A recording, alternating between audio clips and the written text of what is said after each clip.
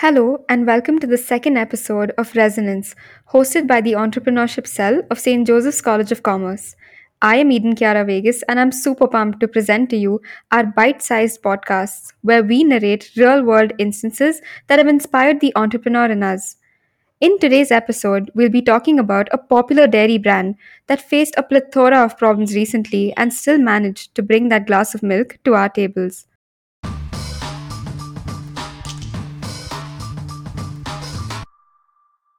On March 24th, when Honorable Prime Minister Narendra Modi announced a 21-day nationwide lockdown to contain the coronavirus and stated its enforcement within 4 hours of the announcement, it obviously left all of us aback.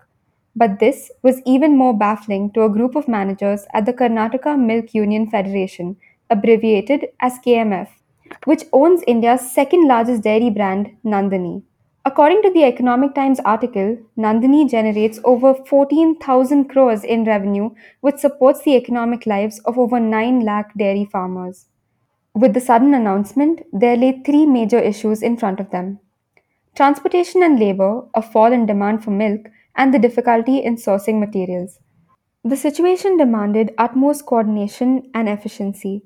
KMF and 14 other milk unions source milk from farmers living in 2,54,000 villages and supply it to over 10 million customers, as stated by the Economic Times. What went behind the scenes on the night following the announcement and the weeks that followed was one of meticulous planning, data gathering, and impeccable execution. The very first move carried out by the officials was transforming their offices into temporary homes for the employees. However, many employees were reluctant due to the fear of contracting the virus.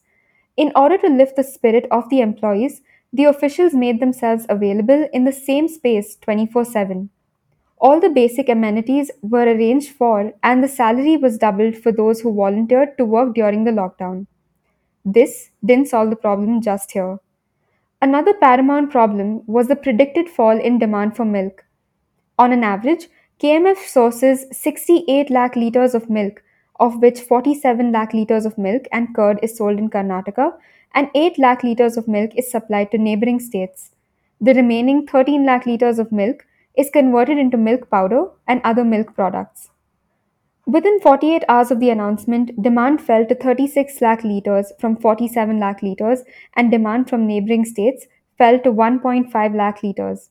This led to a surplus of around 16 lakh litres every single day. The Karnataka government, overseeing the situation, lent a helping hand and announced that it would purchase 7 lakh litres of milk daily and distribute it free of cost amongst the lesser privileged.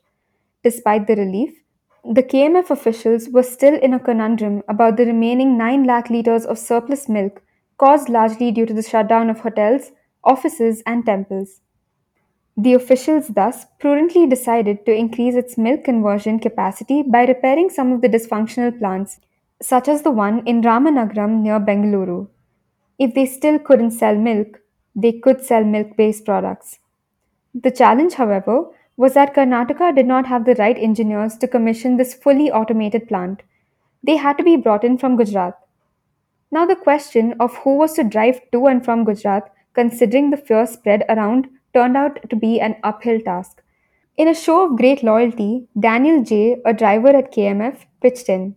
He drove over 3,800 kilometers, surviving on bread and biscuit on most days, and was back at the Bengaluru office within 4 days. He played a big role in getting the Ramanagaram plant functioning, which soon began taking 7 lakh liters of milk load. The federation and unions worked relentlessly to collect and supply milk. Daily societies and farmers, too, swiftly adapted to the COVID 19 induced system of a new hygiene culture.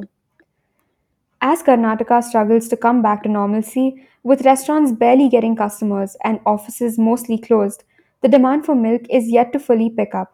With a show of great determination, strategic thinking, and with the attitude of converting present challenges into opportunities, the officials at KMF managed to regain the demand by about 8% and ensured the prosperity of thousands of dairy farmers, all while delivering milk to millions.